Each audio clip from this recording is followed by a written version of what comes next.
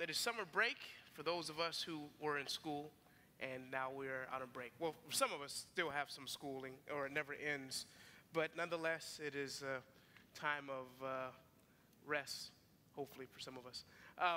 For me, not so much. You know, I have to keep on trucking to the end, never sleeping, never getting any rest. So pray for my endurance, please pray for my endurance.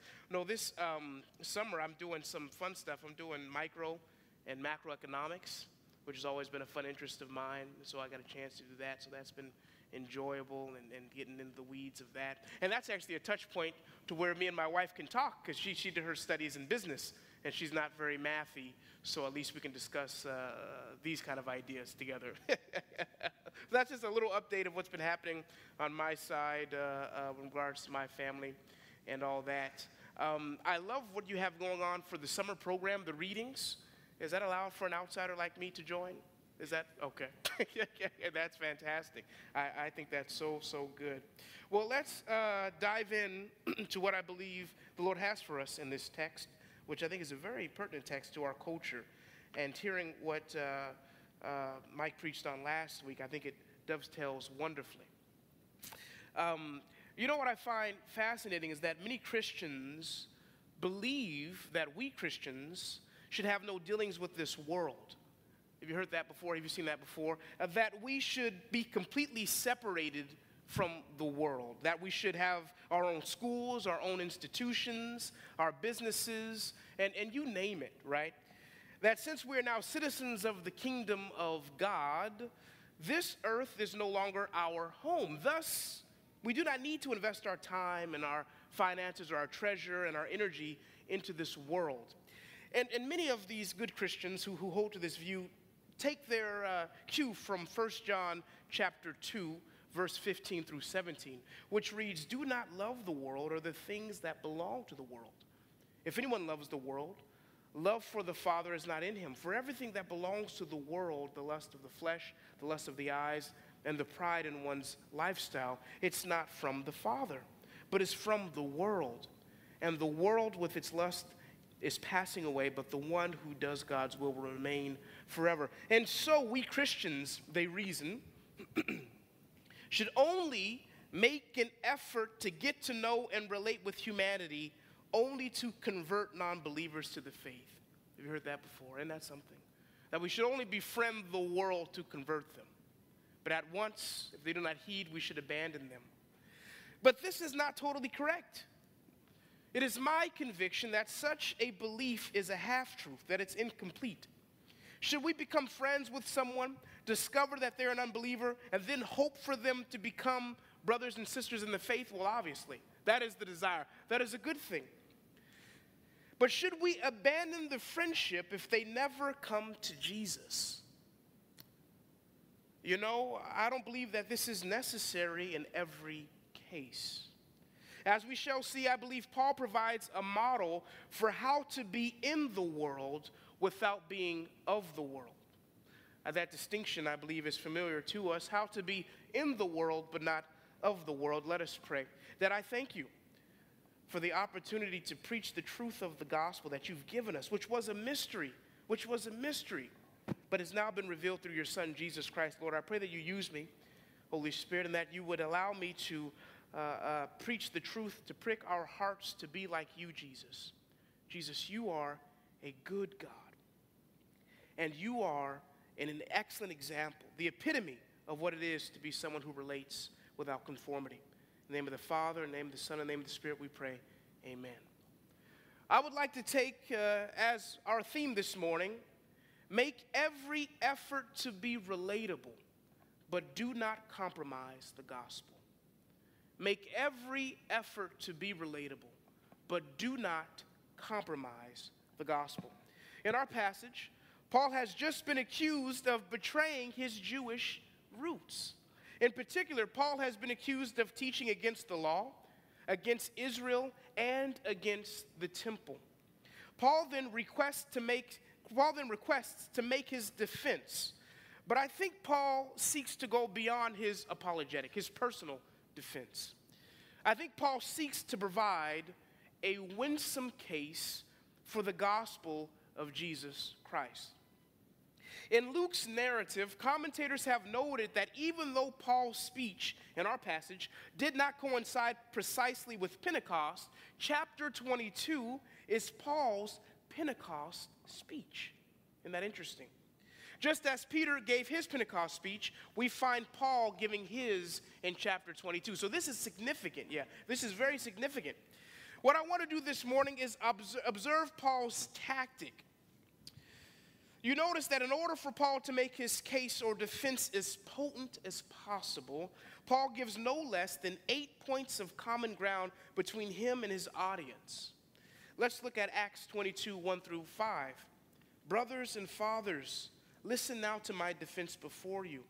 When they heard that he was addressing them in Hebrew, they became even quieter. He continued, I am a Jewish man born of Tarsus, of Cilicia, but brought up in this city at the feet of Gamaliel, and educated according to the strict view of our patriarchal law, being zealous for God just as all of you are today. I persecuted this way to the death, binding and putting both men and women in jail, as both the high priest and the whole council of elders can testify about me. After I received letters from them to the brothers, I traveled to Damascus to bring those who were prisoners there to be punished in Jerusalem. Paul relates by speaking their language, acknowledging that he was raised in the very city of his accusers, taught by the best teacher of their tradition, Gamaliel, educated in the law, zealous for Yahweh. Paul even did more than most to persecute those who follow the way, that is, Jesus followers. Paul even says that this is well documented by the high priest and elders. We find out later on in verse 19 that Paul even responded to the Lord's directive for him to leave Jerusalem by protesting that he could be an effective witness to his people in Jerusalem. Now, observe the reaction of the crowd as Paul shows himself to be not an outsider, but one of them, somehow connected with the people. Verse 2 says that they became even quieter. In other words, by showing his detractors that he's not much different from them, opened the door for reception and possible life change. I hope we're catching the nuance there. By showing the world that are not so much different from them, opened the door for reception and possible life change. My brothers and sisters, in a time when it's so easy to separate and disconnect from the world, I believe God has called us to find some common ground with our neighbor, believe it or not, with those people on our jobs and those difficult family members. If you have a family like mine, an extended family, I don't get along with every one of them, and dare I say even some of my siblings. But there's a commonality, there's a humanity, there's a connection point there that may be able to open the door for the gospel, to allow them to receive the gospel. It is through this common ground that we are no longer seen as outsiders or wacky Christians. In my family, I'm a wacky, weirdo Christian. Oh, here's Quincy and his family. Here they come being weird. Why don't they get drunk? Or why don't they, do this, that, and the other? Because they're weird. They're weirdos. But by finding a common bit of ground with my family or the neighbor or the world, we are able to allow them to see that there is no deep difference between us, that without Christ, we are perhaps the same, you see.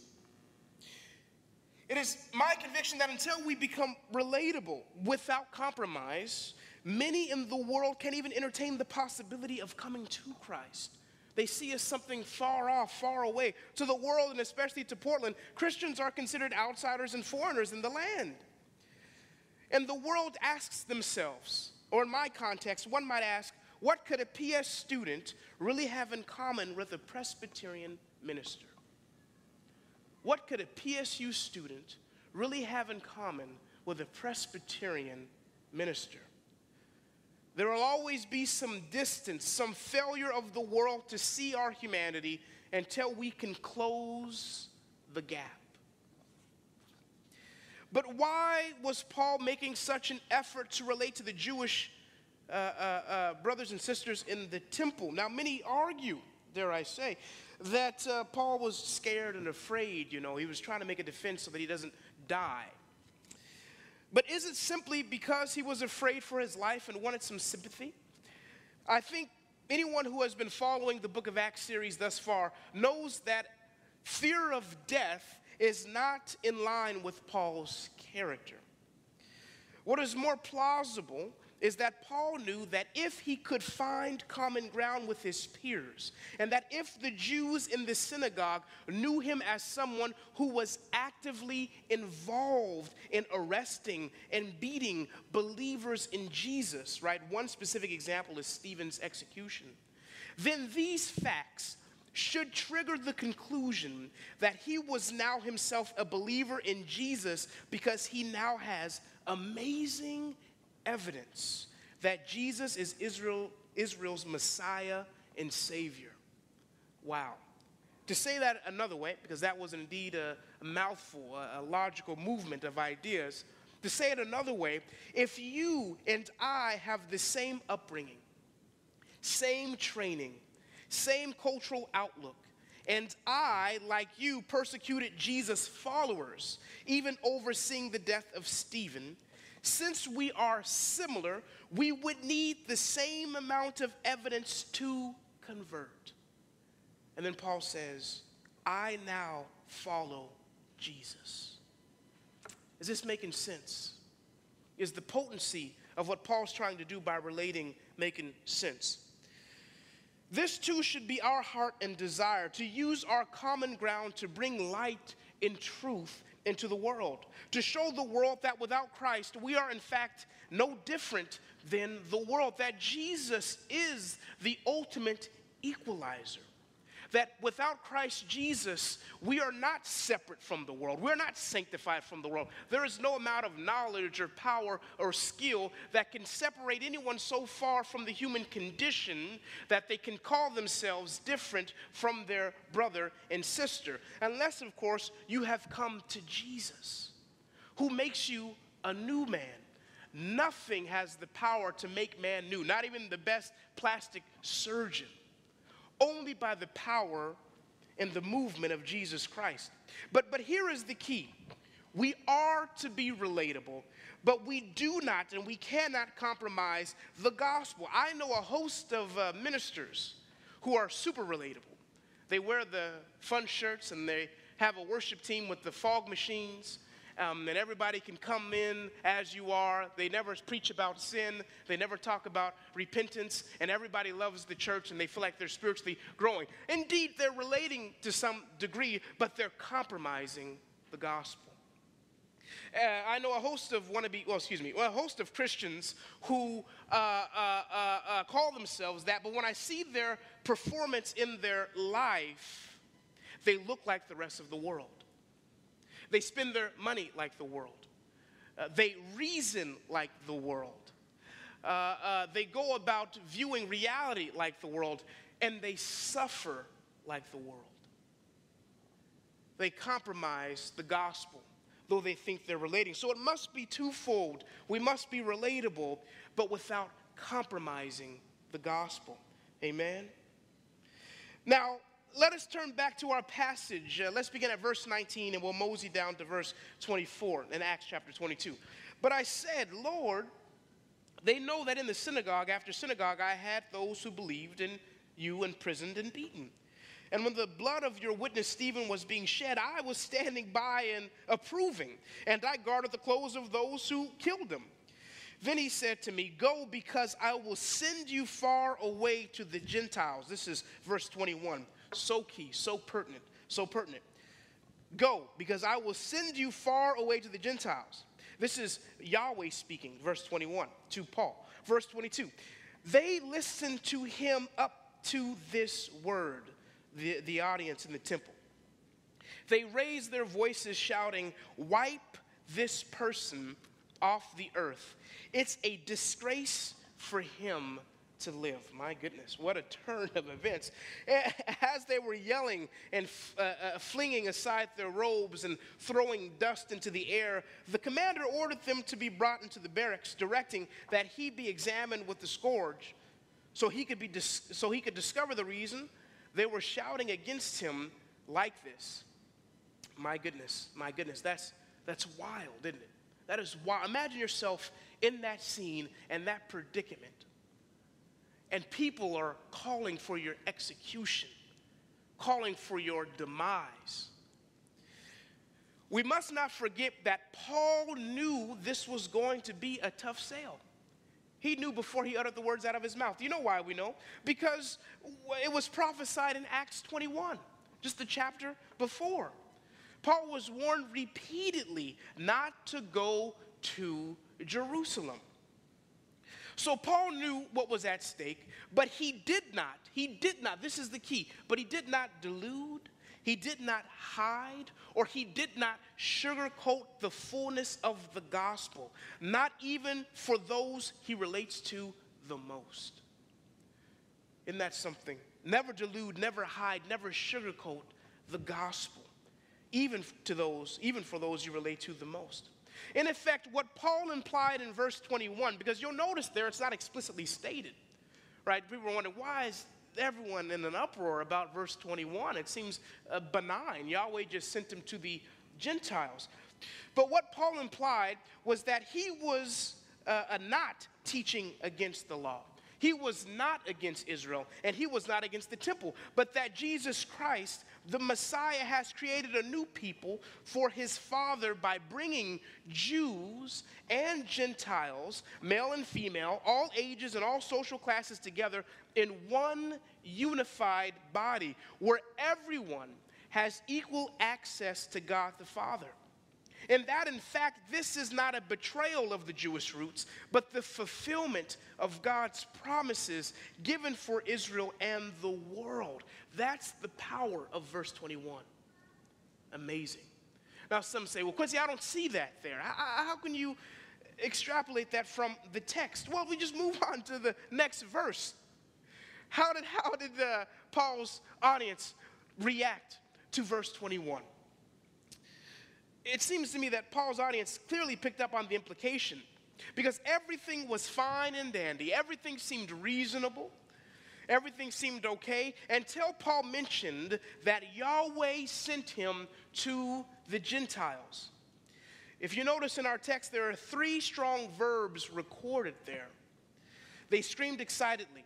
They took off their robes, presumably shaking them out as a gesture of protest and indignation. And they were throwing dust in the air, an expression of fanatic rage.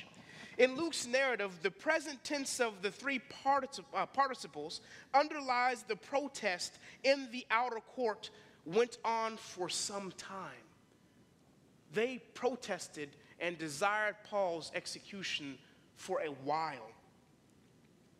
In the face of all of this, Paul still did not compromise the truth of the gospel. Thank you, Jesus. It turns out that Paul was just as prepared to die for his testimony as Stephen was. Again, my brothers and sisters, what are we to do? What are we to take from this text? I believe there are many areas a preacher can emphasize, but I believe one significant area of emphasis is this, that we are called to make every effort to relate to our brothers and sisters who are not in the faith, you see. But we must not compromise the gospel no matter the cost, the social cost, the financial cost, the emotional cost. Do not compromise the gospel no matter what it's going to cost you. Do you see? As Paul says in 2 Corinthians chapter 3, our lives may be the only epistles that men ever read. Our lives. We are the ambassadors of the kingdom of God here on this earth. We compromise the gospel in 3 ways. There are 3 ways we compromise the gospel: by not living the truth, by not speaking the truth, and by not knowing the truth. Okay? by not living the truth, speaking the truth, and knowing the truth. By living the truth, what I mean by this is you do not conduct your life in a manner consistent with the truth of the gospel. In other words, you contradict the gospel message by how you live your life. By not speaking the truth, I mean just that. You're a habitual liar. Or you lie for gain, or you lie for prestige, or you lie to make a name for yourself, or there's a host of reasons, but that is compromising the gospel.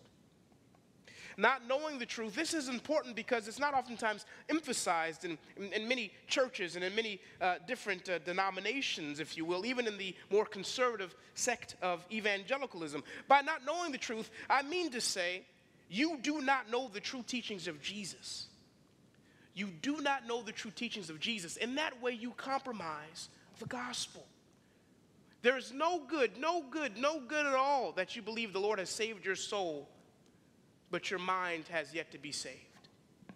Jesus comes to free the whole person. Your mind must be sanctified just as your body must be. And that is important. We must know what Jesus teaches, what the Lord commands of us, so that we can live it out, so that we can teach others. It is not a mystery. There's no great mystery to how to be a Christian. Read the Bible. Learn from the preachers. Learn from the teachers of the gifts that God has given to the community, to the body of Christ. And I get it. It's hard to live this out consistently, right? Living out the truth, speaking the truth, and knowing the truth. That is hard to do in every single context, but we must live into our new identity. You are no longer the person you used to be. When Jesus came and rescued you, he made you new. You are a new person. I think when Paul speaks of this in 1 Corinthians 5, that you are a new creation, I don't think that's figurative language. I think you are really new. I think something has changed inside of you, that you are now free from the shackles and bondage of the evil one, and now are free to produce righteousness in the name of Jesus that he's imputed to you. You are free. We must live as such. We have been made doves, but some of us have been living as worms. You have been made free. Do not compromise the gospel. But some might ask, Quincy, why must we seek to be relatable? I'm so Christian now, I'm so new and holy and sanctified now, I have almost nothing in common with these peons, you see. What is the deal? And I think this question misses the point. I believe if this question was posed to Jesus, he would rebuke them in love and remind them of the beauty of God and the grace of God. Why should you strive to be relatable? The answer is so simple. Because Jesus was and is the perfect example of someone who made every effort to relate to you, to me, to humanity. Don't you see that Jesus, who is God, became man? We hear it so much that I think it becomes white noise. That's a significant statement. Jesus, who is God, became man. He didn't need to do it. He didn't have to do it. Why? Because he needed to relate. He wanted to relate to you, to humanity. Like you and me, Jesus experienced temptation, hunger, thirst, fatigue, betrayal, anxiety. Wow. Jesus, who became man, related to us so much that he experienced friendship and love and camaraderie. He played games. We so deify Jesus that we lose his humanity. I'm a huge DC guy, okay? I'm a huge DC guy. And my favorite hero in the universe is Superman. My son's name is, my firstborn's name is Kal-El. I don't know if you picked up, that is Superman's Kryptonian name. The only way it worked, my wife would have never went for it. It means voice of God in Hebrew, but I didn't care. I just had to find a selling point to get the name in there, But that's what works for her. It could have meant anything, and I still would have named him that. No, now where was I? Oh, yes. And so Superman, right? Who he really is Superman. Who he pretends to be is Clark Kent. And that's how many of us think of Jesus. Who Jesus really is God, but he pretends to be human. But my brothers and sisters, that's just not good theology. Jesus was 100% flesh and bone. He was human. He made mistakes. You can err without sinning, did you know?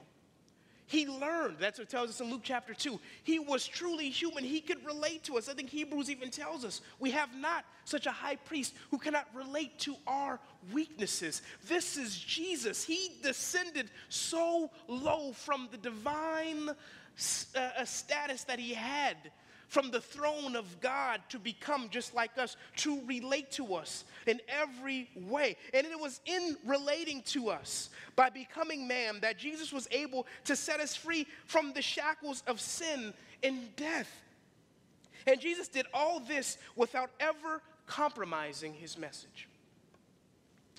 When we read the Gospels, right, and we see the characters that Jesus is communing with on a regular basis, with women who make a living selling themselves, and the dope dealers, and the people that the culture did not like. Jesus is hanging around these people, getting to know them. God is doing this, laughing with them, speaking to them. The lepers, hanging out with them.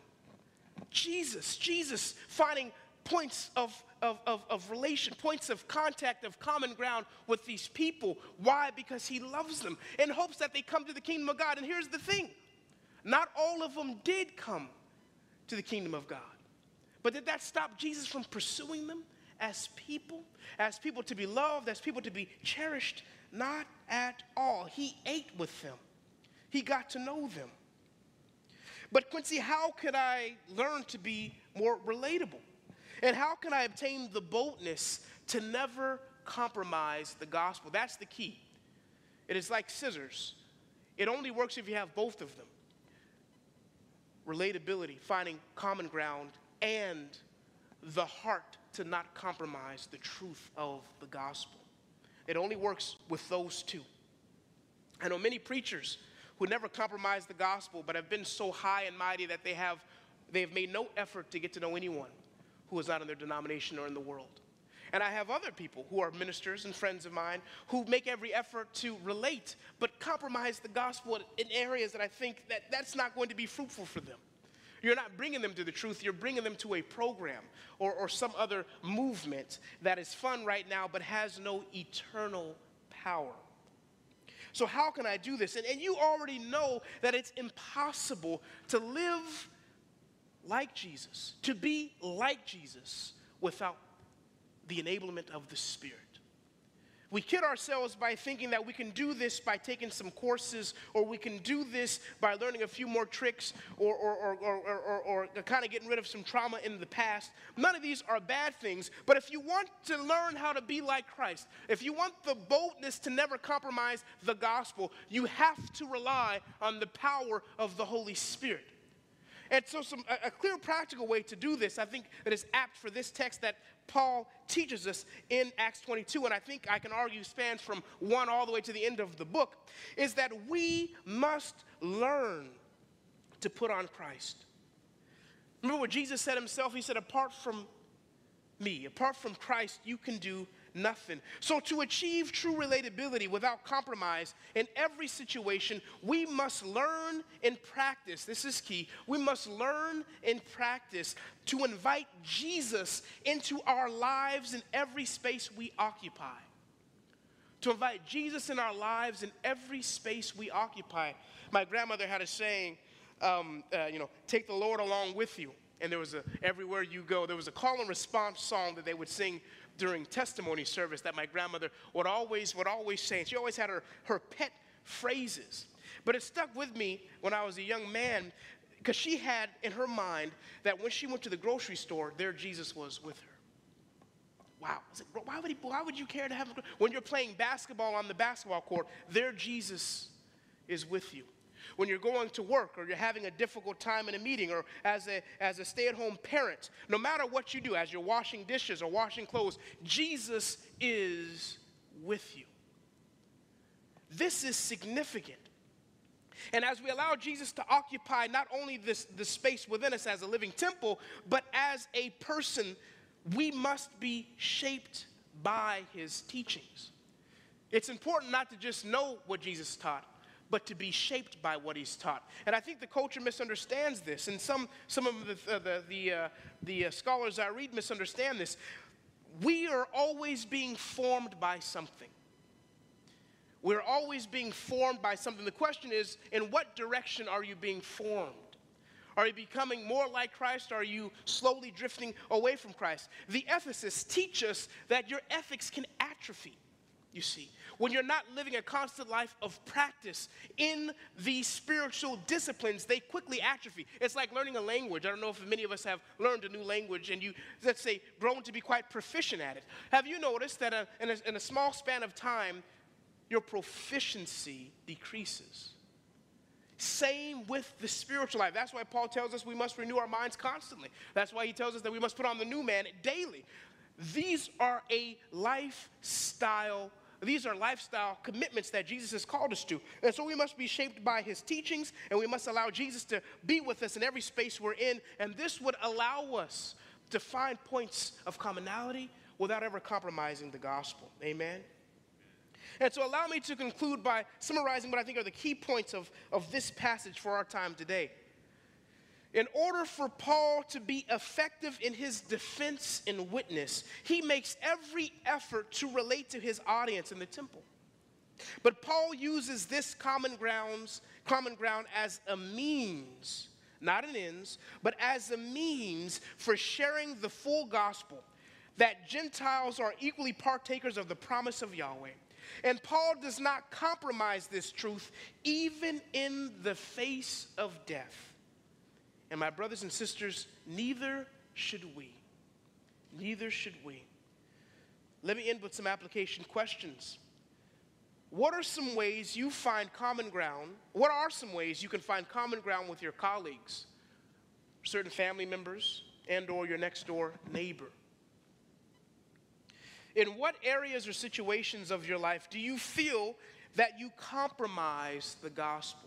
Remember, I said there are 3 ways that one can compromise the gospel: not living the truth, not speaking the truth, and not knowing the truth. What are some areas where you feel like you compromise in these areas? And why do you compromise in these particular areas and not others? It's important to reflect. It's important to look at our lives. Recall what Socrates says. Right? The unexamined life is not worth living. He's right. He is right on the money. Oh, some of the saints will look at me like, oh, he done quoted a pagan philosopher. We have to read widely, my brothers and sisters. We have to read widely. That's another sermon, another time. The classics. Blessed be the Lord. But we need to evaluate our lives. We need to ask ourselves questions and constantly say, Lord, how am I growing in you? If I may, as an exercise, and I'm getting ready to pray and close out here, but this is significant. I feel the Spirit move me in this direction. What I do at home is I have a prayer journal that I read every morning, and I have a list of names. And I have in my prayer journal a section of areas that I need to improve in spiritually and areas where the Lord has been growing me. And I have it written down. And if you're not sure where you're weak, ask your spouse. I'm sure they will give you a nice, healthy list of areas where you can improve. And I have it written down, and I have it in my prayer. Lord, help me to improve on, let's say, my patience. My patience, especially with my children. I have, a 4, a 2, and a 8-month-old. And I'm not good with children, period. And so my patience is short. And so I say, Lord, my wife, that's not one of my lists. Lord, help me with my patience. And I'm conscious of my weaknesses, of my iniquities, so that Jesus can transform me from the inside out. And over time, it doesn't happen in a second, but over time, you'll slowly see that the weaknesses you had, by the power of the Spirit, you're being moved to be more patient. You'll surprise yourself. You'll surprise yourself when Zeus, my middle child, took the milk and poured it on the couch. It was an experiment. My wife tried to say it was some experiment. No, the boy was silly. He took the milk and poured it on the couch, And it's milk. You got to get it out. And usually I would just go crazy, like, But I didn't go crazy. I was mad. Don't get me wrong. But I didn't blow up in my normal way. And my wife, we all were surprised.